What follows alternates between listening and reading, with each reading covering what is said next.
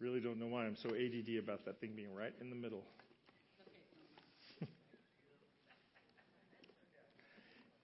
Helping out the rest of you OCD people. This is the line. We stand on the line.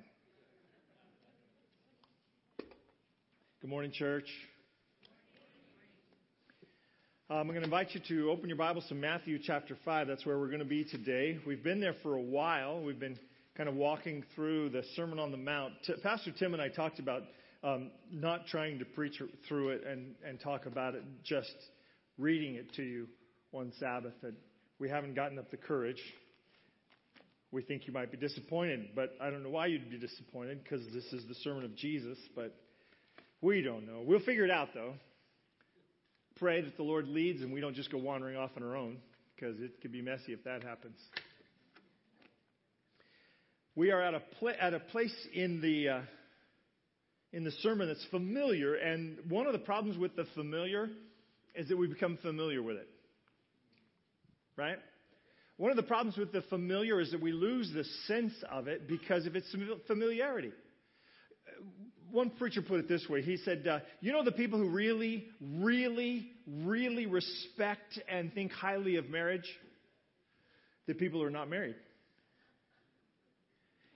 He said, you know the folks who really kind of don't appreciate the wife or the husband? The people who are married to them. And then when they go on a long vacation or they're gone for some reason or another, then finally they say, oh man, I really miss X, Y, and Z about my spouse. It is very often our very familiarity with things that causes us to lose the significance of them.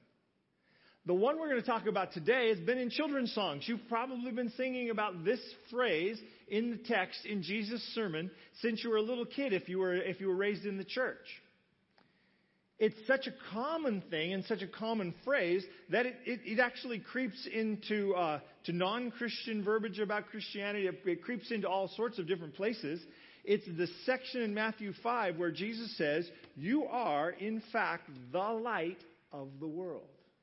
We sang the children's song this morning. What was the children's song that goes along with that? This little light of mine, I'm going to let it shine, right? It's right out of the text.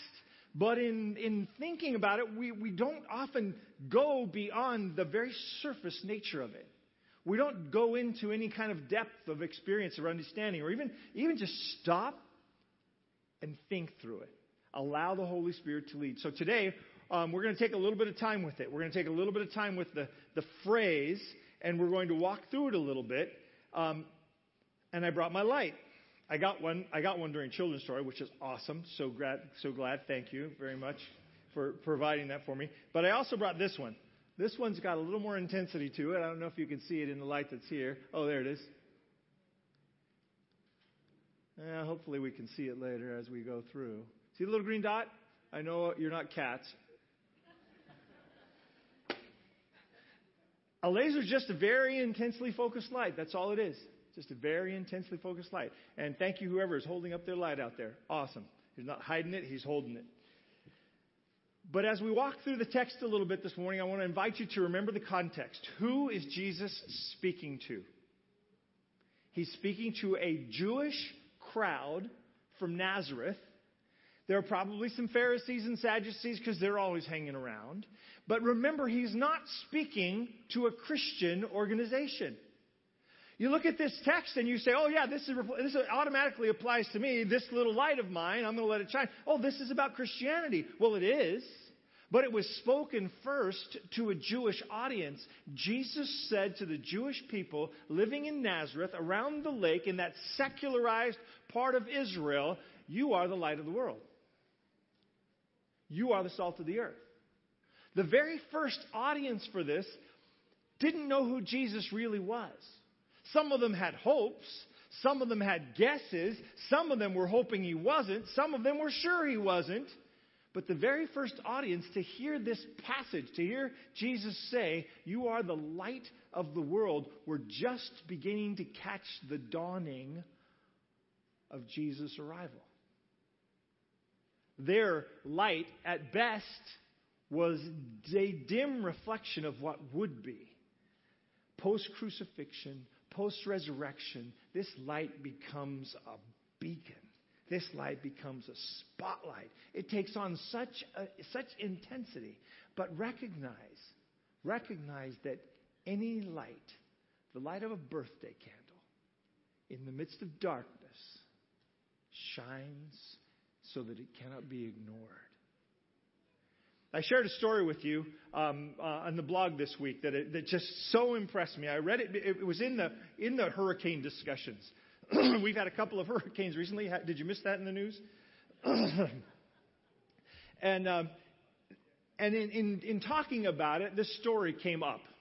It's the story of a group of women, 9 of them, from Kampala, Uganda.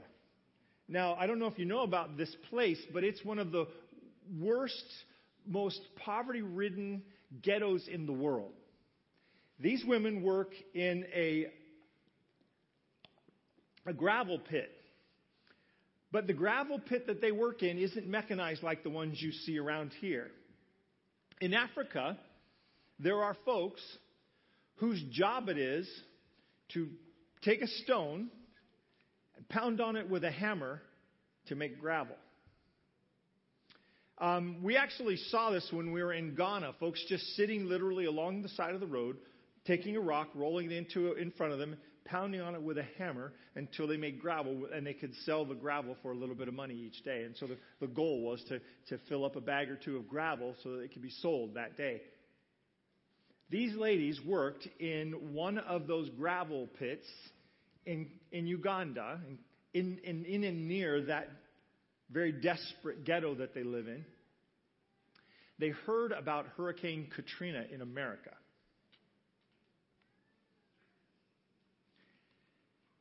They took up an offering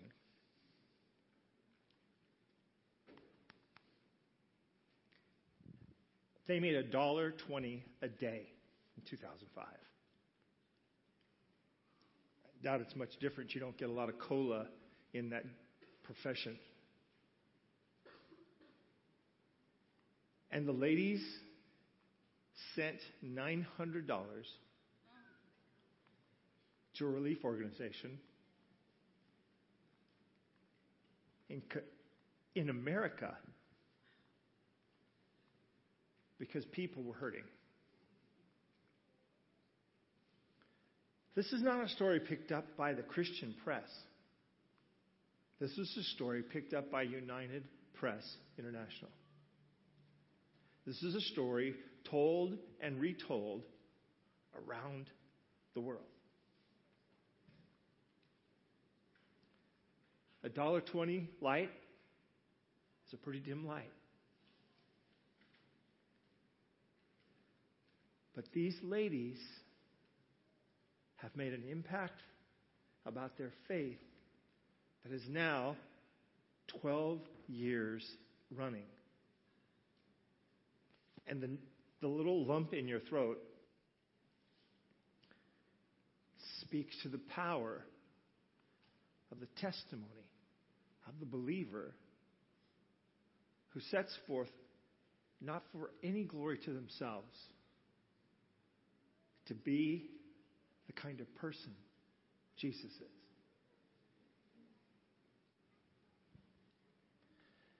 Let your light shine. You are the light of the world. Did you notice that it's just a straight up biblical declaration? Jesus doesn't say if you do this, if you do that, if you get it right, if you do whatever. He said believers are the light of the world. Plain, simple, straightforward fact. He doesn't say super believers are the light of the world. He doesn't say the extremely religious are the light of the world. He says you are the light of the world. To a Jewish audience who didn't know him, didn't recognize his authority, wasn't sure what was going on, were by this time a little baffled by what he was saying, he says to this audience, you are in fact, with the little tiny bit of a glimmer of a candle you hold, you are in fact the light of the world. You. Some of them that day had probably done some things that weren't very bright, as most of the rest of us do. But he said to those folks and to these, you are in fact the light of the world.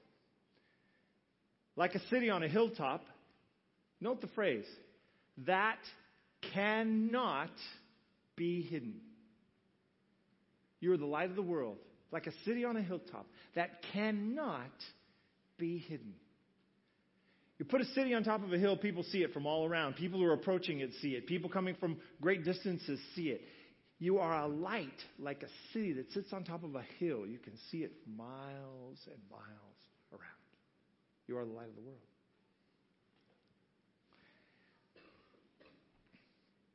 You became the light, you, me, when we plugged into Jesus.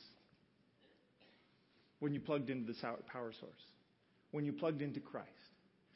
You became the light. Straight up. Fine. Period. When you plugged in. Do you remember what it was like when you first plugged in? I wish I could be two people at one time, because I don't know what it's like to grow up in the church your whole life and just have always been around folks and connected with and plugged in maybe from the very beginning. I don't know what that's like. I think it's awesome.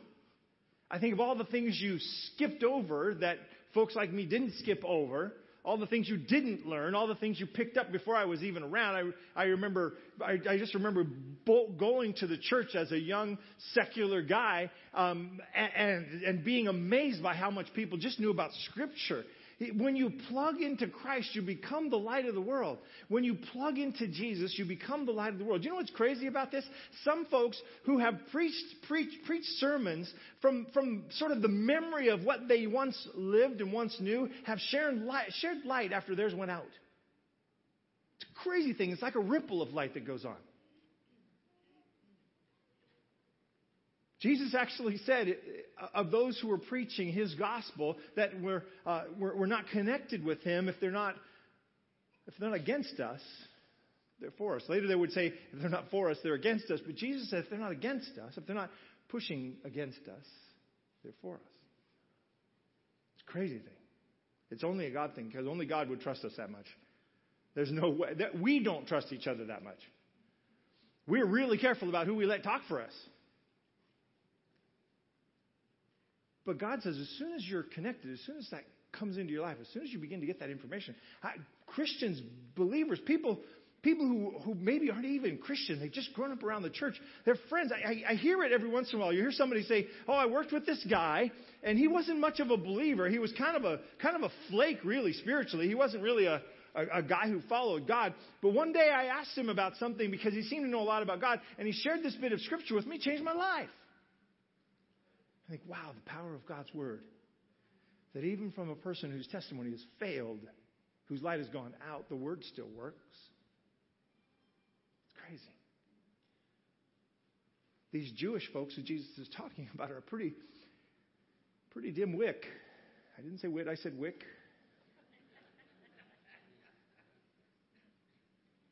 But Jesus calls them the light of the world. At the time, they're the only light the world had.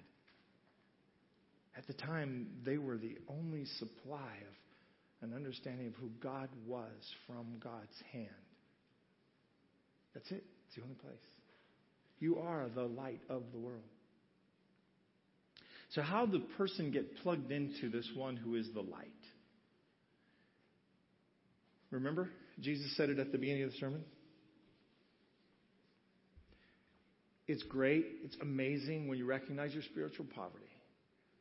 The blessings of mourning that poverty are immense. The power of being humbled by your need for Jesus is overwhelming. The joy of spiritual hunger brings you to the answer, which changes your heart and makes you merciful and a bringer of peace. That's the trajectory of the spiritual life Jesus is describing at the beginning of this. So can I try to draw two very distant things from one distance to a close proximity?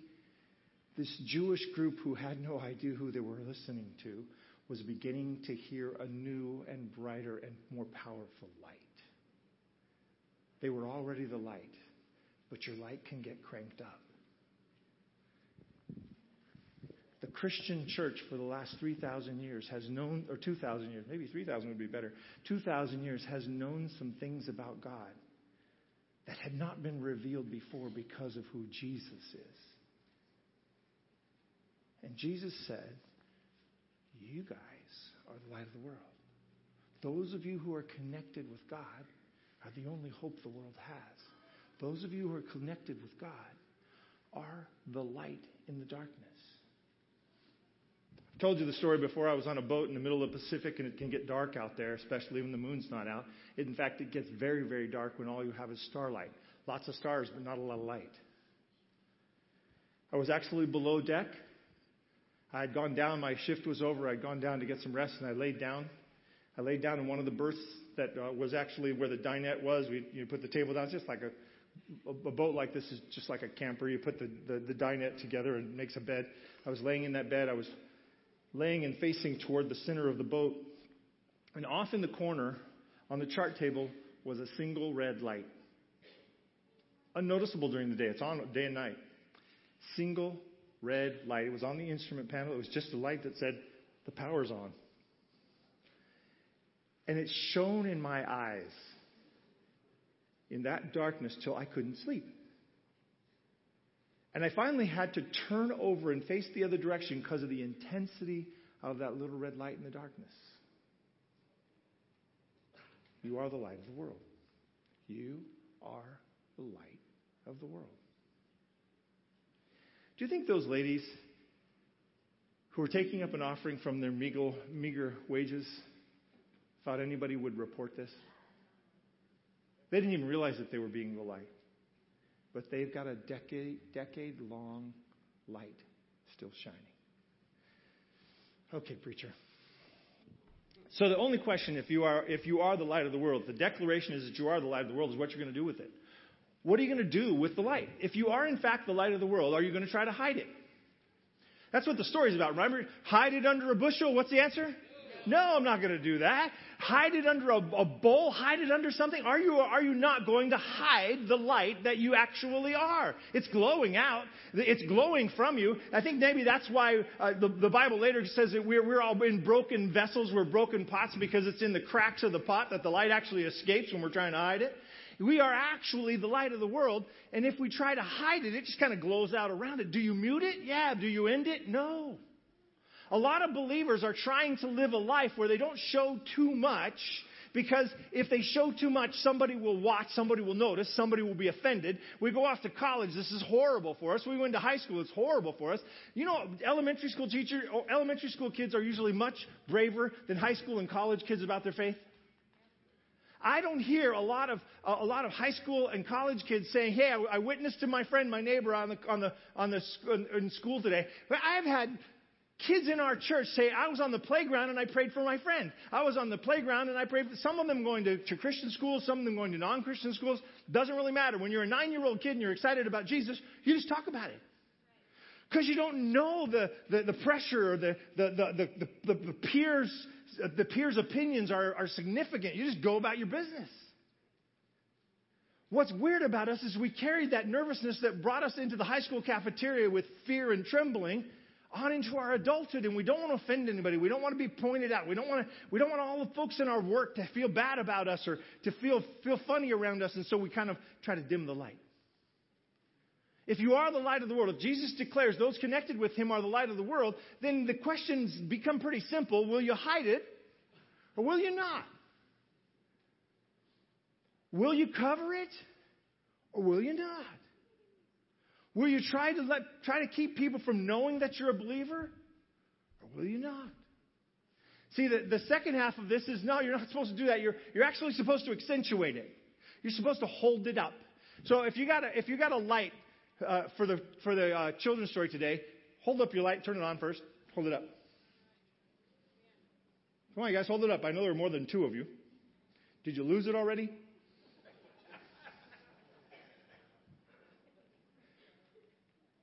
You're supposed to actually hold it up. You're supposed to actually have it up where it can be seen. Thank you, sir. That's the point. He says, don't hide it. Accentuate it. Don't hide it.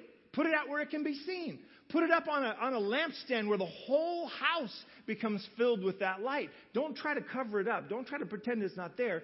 Accentuate it. Okay, guys, thank you. We don't want to run your battery out.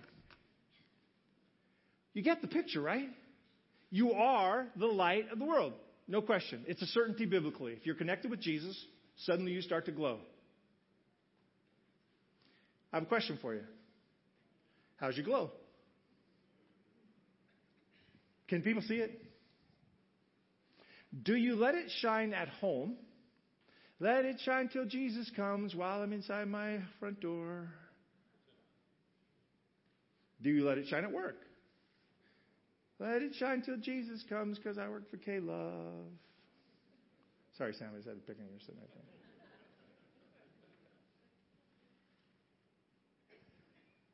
Or does it stay at home when you go to work?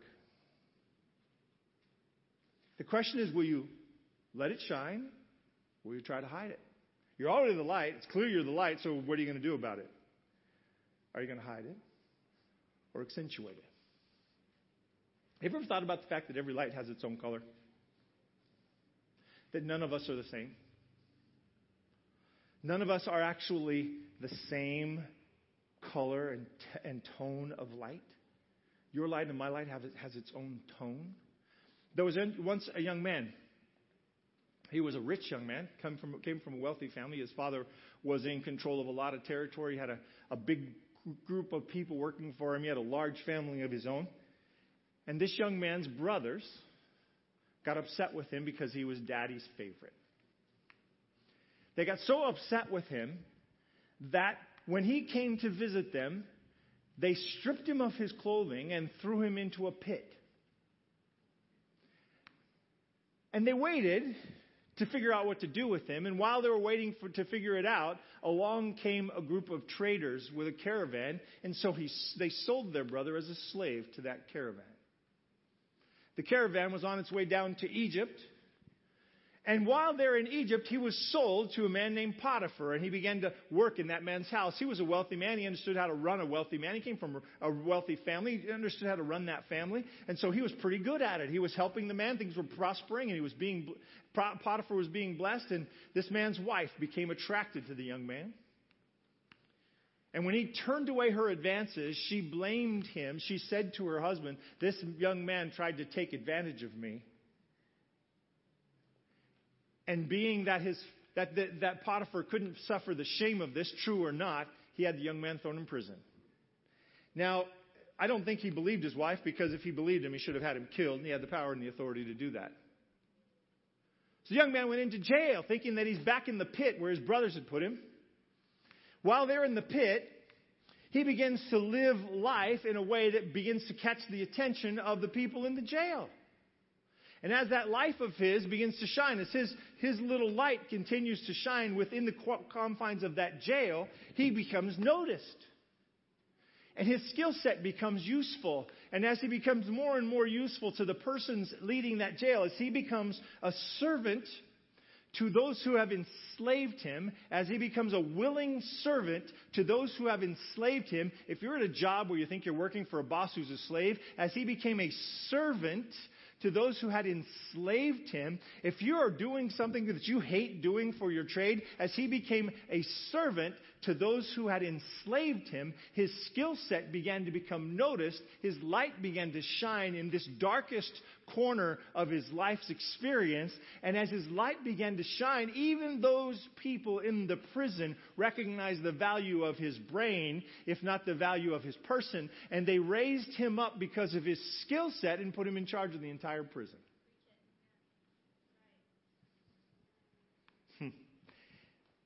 If you're unwilling to be the servant of somebody you don't want to serve, you're probably not going to learn what God has planned for you. It is very often those moments of desperate servitude that teach us how to follow God, come what may. It's those darkest moments, those darkest places where the smallest light shines the brightest. Allow yourself to be used of God no matter where you find yourself. Shine in whatever hole you've been thrown into, and let God sort it out from there. The young man, while there, interpreted some dreams, and word of that got to the king, to the Pharaoh who was leading Egypt. Are you familiar with the story? The story of a man named Joseph from the Old Testament scriptures.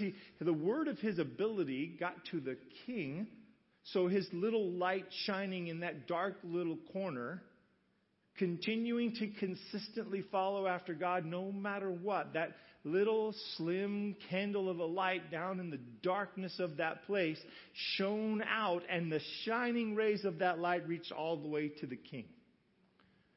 And Pharaoh said, I need a man like that, and he called him. He walks into the house. Now catch this. If you catch nothing else, Pharaoh had a dream. Pharaoh didn't understand the dream. Joseph is brought to his house. Joseph can relate to Pharaoh because he's been the son of a wealthy man. He understands what it means to be around wealth, to be around authority, to be around power. He understands what it means to be a man of authority and a man of power. And when he comes into the presence of Pharaoh, he's learned some lessons from poverty. The reach of his testimony has broadened by the severity of his experience. When he arrives, Pharaoh needs a guy who understands leadership in high places, but also understands want. You see, the Pharaoh didn't know anything about want. And when God revealed this dream to Pharaoh, and Joseph told him, look, here's what's going to happen. You're going to have some lean years, some 7 lean years. You're going to have 7 fat years. The fat years first, the lean years second. And rather than have the lean years destroy the land, save up during the fat years. Now let me ask you a question. Do rich people save up? Do kings who have inherited all their wealth save up? The worst possible thing that could happen to a person generally is to be the inheritor of a great deal of wealth. It tends to make you a mess. It tends to make a mess of you. So the king, who did not ever experience want, needed someone who knew want in order to have a plan for the lean years. So this man, who knew what it was like to be in a wealthy family and be under leadership and teach and be a person of authority, had been a person of want and desperate need. In the prison, if you've got more food today than you need, you set it aside because tomorrow you might not have any.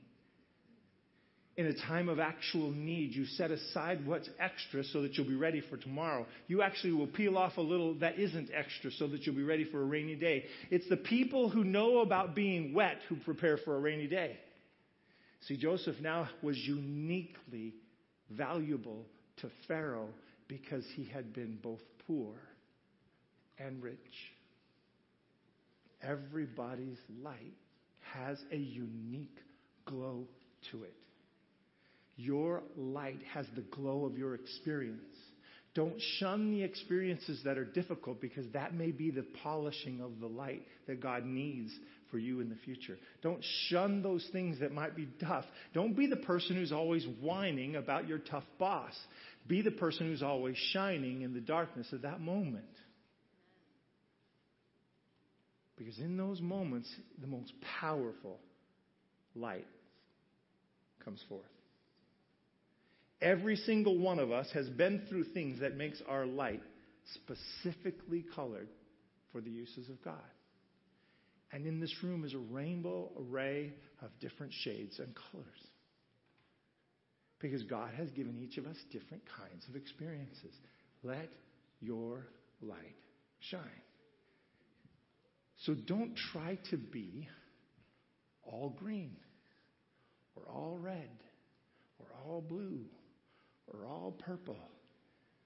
Some should be purple, and some should be red, and some should be green, and some should be blue, and some should be yellow, and some should be this, and some should be that.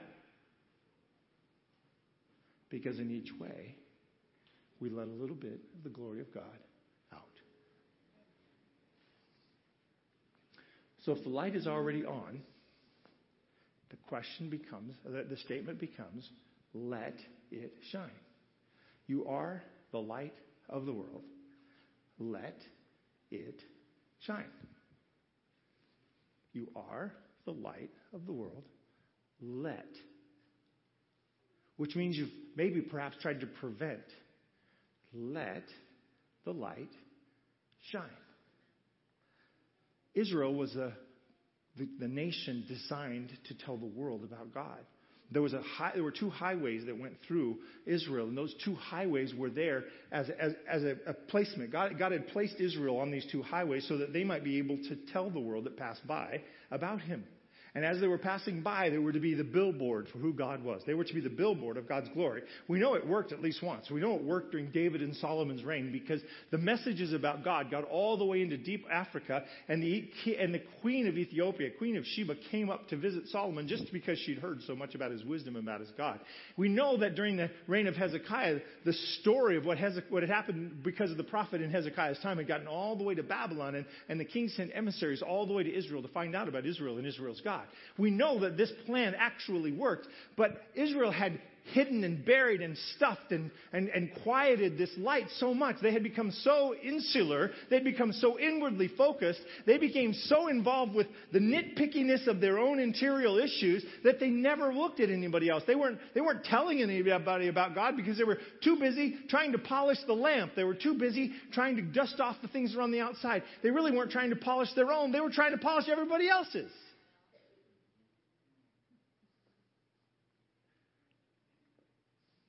God said, let the light out. Let the light out. Let the light out. It's already on. Let it out. You already know about me. Let that light out. You already have some information. The little tiny bit of information you may feel uncomfortable because it's not so much. Let it out. Let it be. Let it show. Let it shine. Let it out. I want to talk about a light switch. I want to talk about a way to intensify light. I want to talk about turning up the light, because the connection with the Holy Spirit is the one that guides the life of the person and shows the light, that brings the light up. The light, you want your light to grow? If you're embarrassed because you just have a little birthday candle for a light, if you would like a giant laser light, okay, plug into the Holy Spirit. Start following after God. Be connected with Him in such a way that it really cranks up your light. So I say, Paul speaking in Galatians, let the Holy Spirit guide your lives. Then you won't be doing what your sinful nature craves. But the Holy Spirit produces this kind of fruit in your lives: love, joy, peace, patience, kindness, goodness, faithfulness, gentleness, and self-control. What happens when you connect with that light, when you connect with the Holy Spirit? Transformative things happen in your life. You begin to behave differently. You turn on that light, you plug in, and things begin to change. So remember, there's a trajectory to your spiritual growth. You recognize your spiritual poverty. You begin to be brokenhearted by it. You mourn that. You become humbled by what you're recognizing about yourself. And in that humility, you become hungry for God's answers. As the hunger for God's answers begins to be met by God, you begin to grow. You become merciful. The first act is merciful because you know you needed mercy. The first change, the first thing you see in a new believer's life is they become merciful to others because they've known their own need for mercy. So when they get that mercy begins to happen, God says, yeah, at that point, you're open to a new heart. And He changes the heart, changes the light bulb inside. A change of who you are starts to take place. You don't know much about doctrine. You don't know much about gospel. You don't know much about nothing. You're just beginning your walk with God. But He changes the motivations of your heart, and you begin to be a purveyor of peace. Mercy, purity, peace become possible. Then love, joy, peace, patience, kindness, goodness, faithfulness, gentleness, and self-control become the fruit that begins to blossom and bloom on your life. You notice there's not a doctrinal statement there. I am not opposed to doctrine. I'm very much a fan of doctrine. I belong to this church because of this church's doctrine. Because this church has discovered in Scripture what I think is the clearest representation of what the Bible says about following God.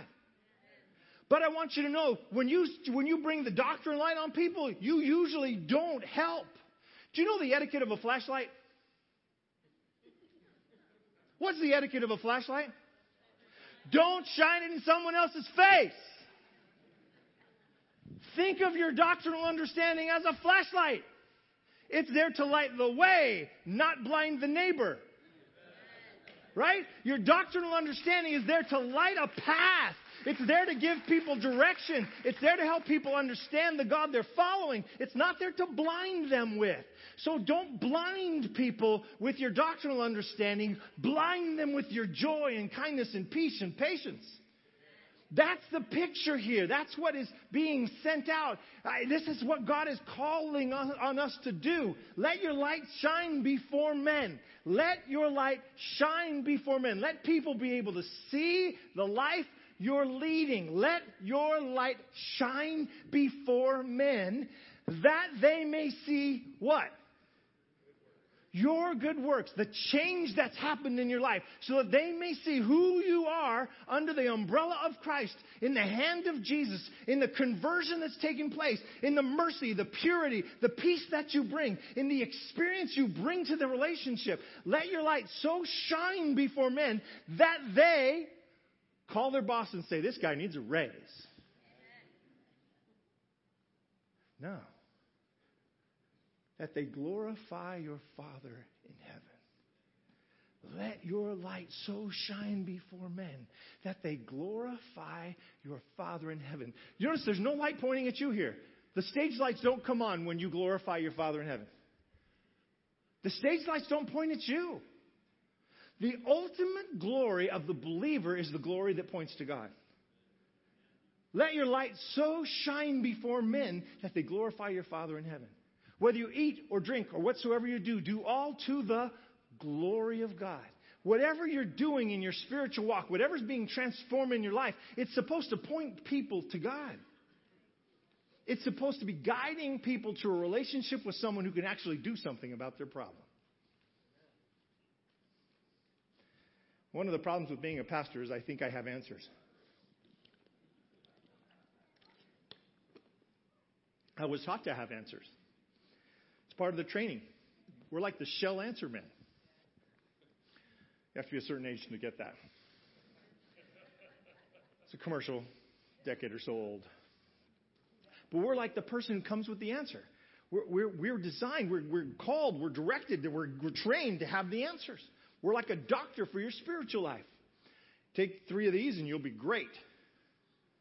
The problem is after you do that for 10 or 12 years, you start realizing, no, there's a big problem here. The doctor knows the problem. You give the people the pill. They don't take it when they go home.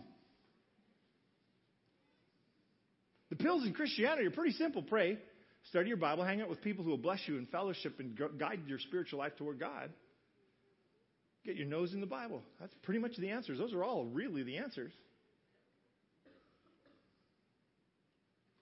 And you start realizing you dole out this medicine.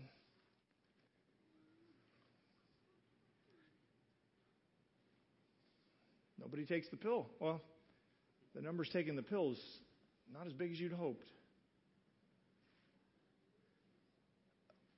But if you can simply say, these things will connect you to God. If you can simply say, put your hand in the hand of God and listen. Direct yourself to the still, small voice of the Holy Spirit whispering in your ear and listen. Transformational, powerful things take place. It truly is. I've spent many days in my office trying to talk somebody out of sin.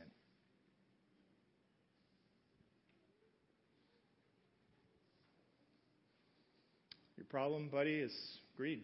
It's killing you. You need to stop. You need to find a way. You need to start giving away some money, and you just do something that counteracts that greed. And as long as it's just my voice, it doesn't help much. But when you take that problem and you say, my brother, you need to go to God with the greed, and you need to just lay it in front of Him. It's amazing what happens. Because the real answers come from Him. Let your light so shine before men that they see God. Let your light shine. Quit hiding it. Quit burying it. Quit pretending it's not there. Quit making it look like you're everybody else. And let them see God. Let your light so shine before men that they will glorify your Father in heaven. If the light is visible, if the light is shining, then there is darkness. Right? Is that true? Ernie, could you kill the house lights? My light is small. I need extra darkness. Maybe you're going to have to kill them all. Can you see my light now? Can you see my light shining on the roof? Could you see it a little while ago? Why?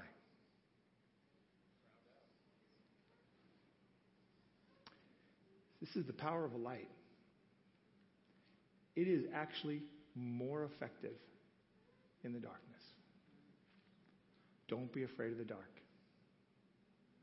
You have the light. You have the answer to the darkness. In fact, you are the answer to the darkness. Don't be afraid of the dark. Don't focus your life on complaining about the darkness. Don't focus your life on complaining about the darkness. Sometimes we spend our time focused on complaining about the darkness, and we miss entirely the light.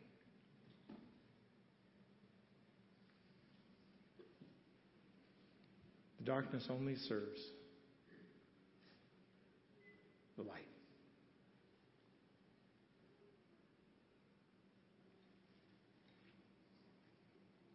The darkness actually serves the light.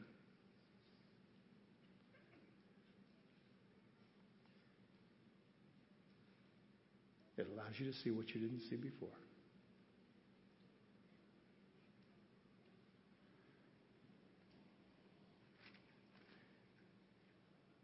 You are the light of the world. You're its only real hope. You are the light of the world. You are the world's only real hope. You, who are connected with Jesus, who have some information from God, who have some personal relationship, who've made some value, have seen the value and plugged in some way to a relationship with God. You are the light of the world. A little boy shined shoes on his street corners in the 50s when kids did this sort of thing. He shined shoes for money on the street corner, and a certain businessman would go by and get his shoes shined there regularly. He wanted to help out the little guy, and the guy did a great job with his shoes. He would finish when he finished, and those shoes looked good. They looked good enough for church. And so he would go by and have this little guy shine his shoes on a regular basis. And he was so impressed with him after having done this multiple times. He asked the little guy, he said, "Hey, you do a really exceptional job. What motivates you to do this kind of menial task with such vigor?" The little guy said, "I pretend that when I'm shining these shoes, Jesus is wearing them."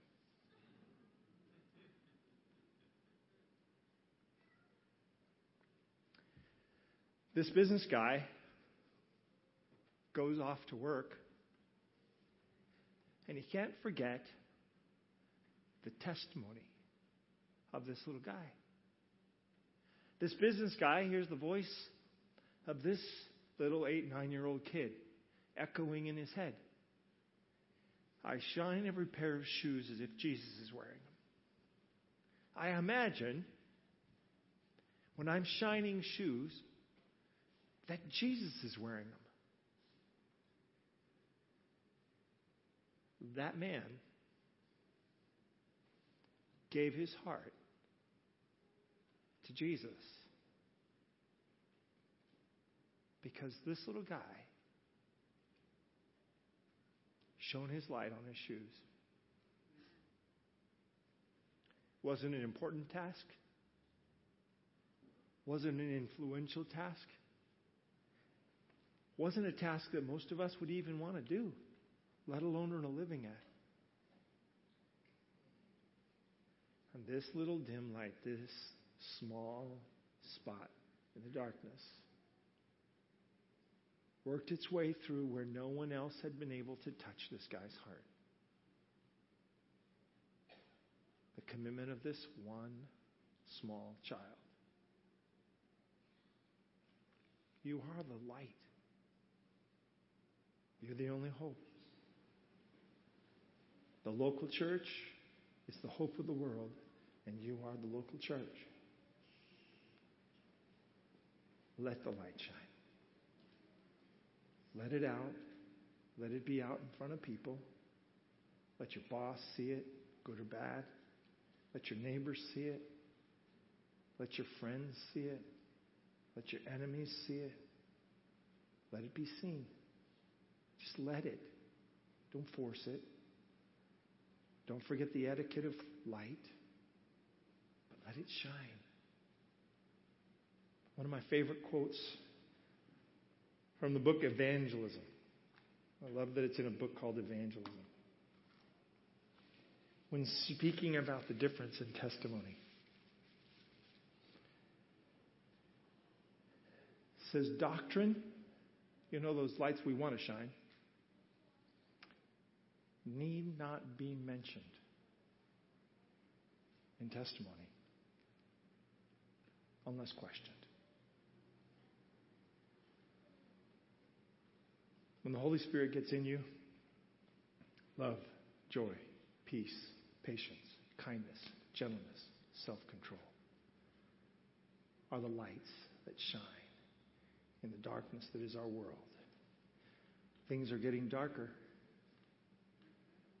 But as things get darker, the darkness serves the light. Let's pray.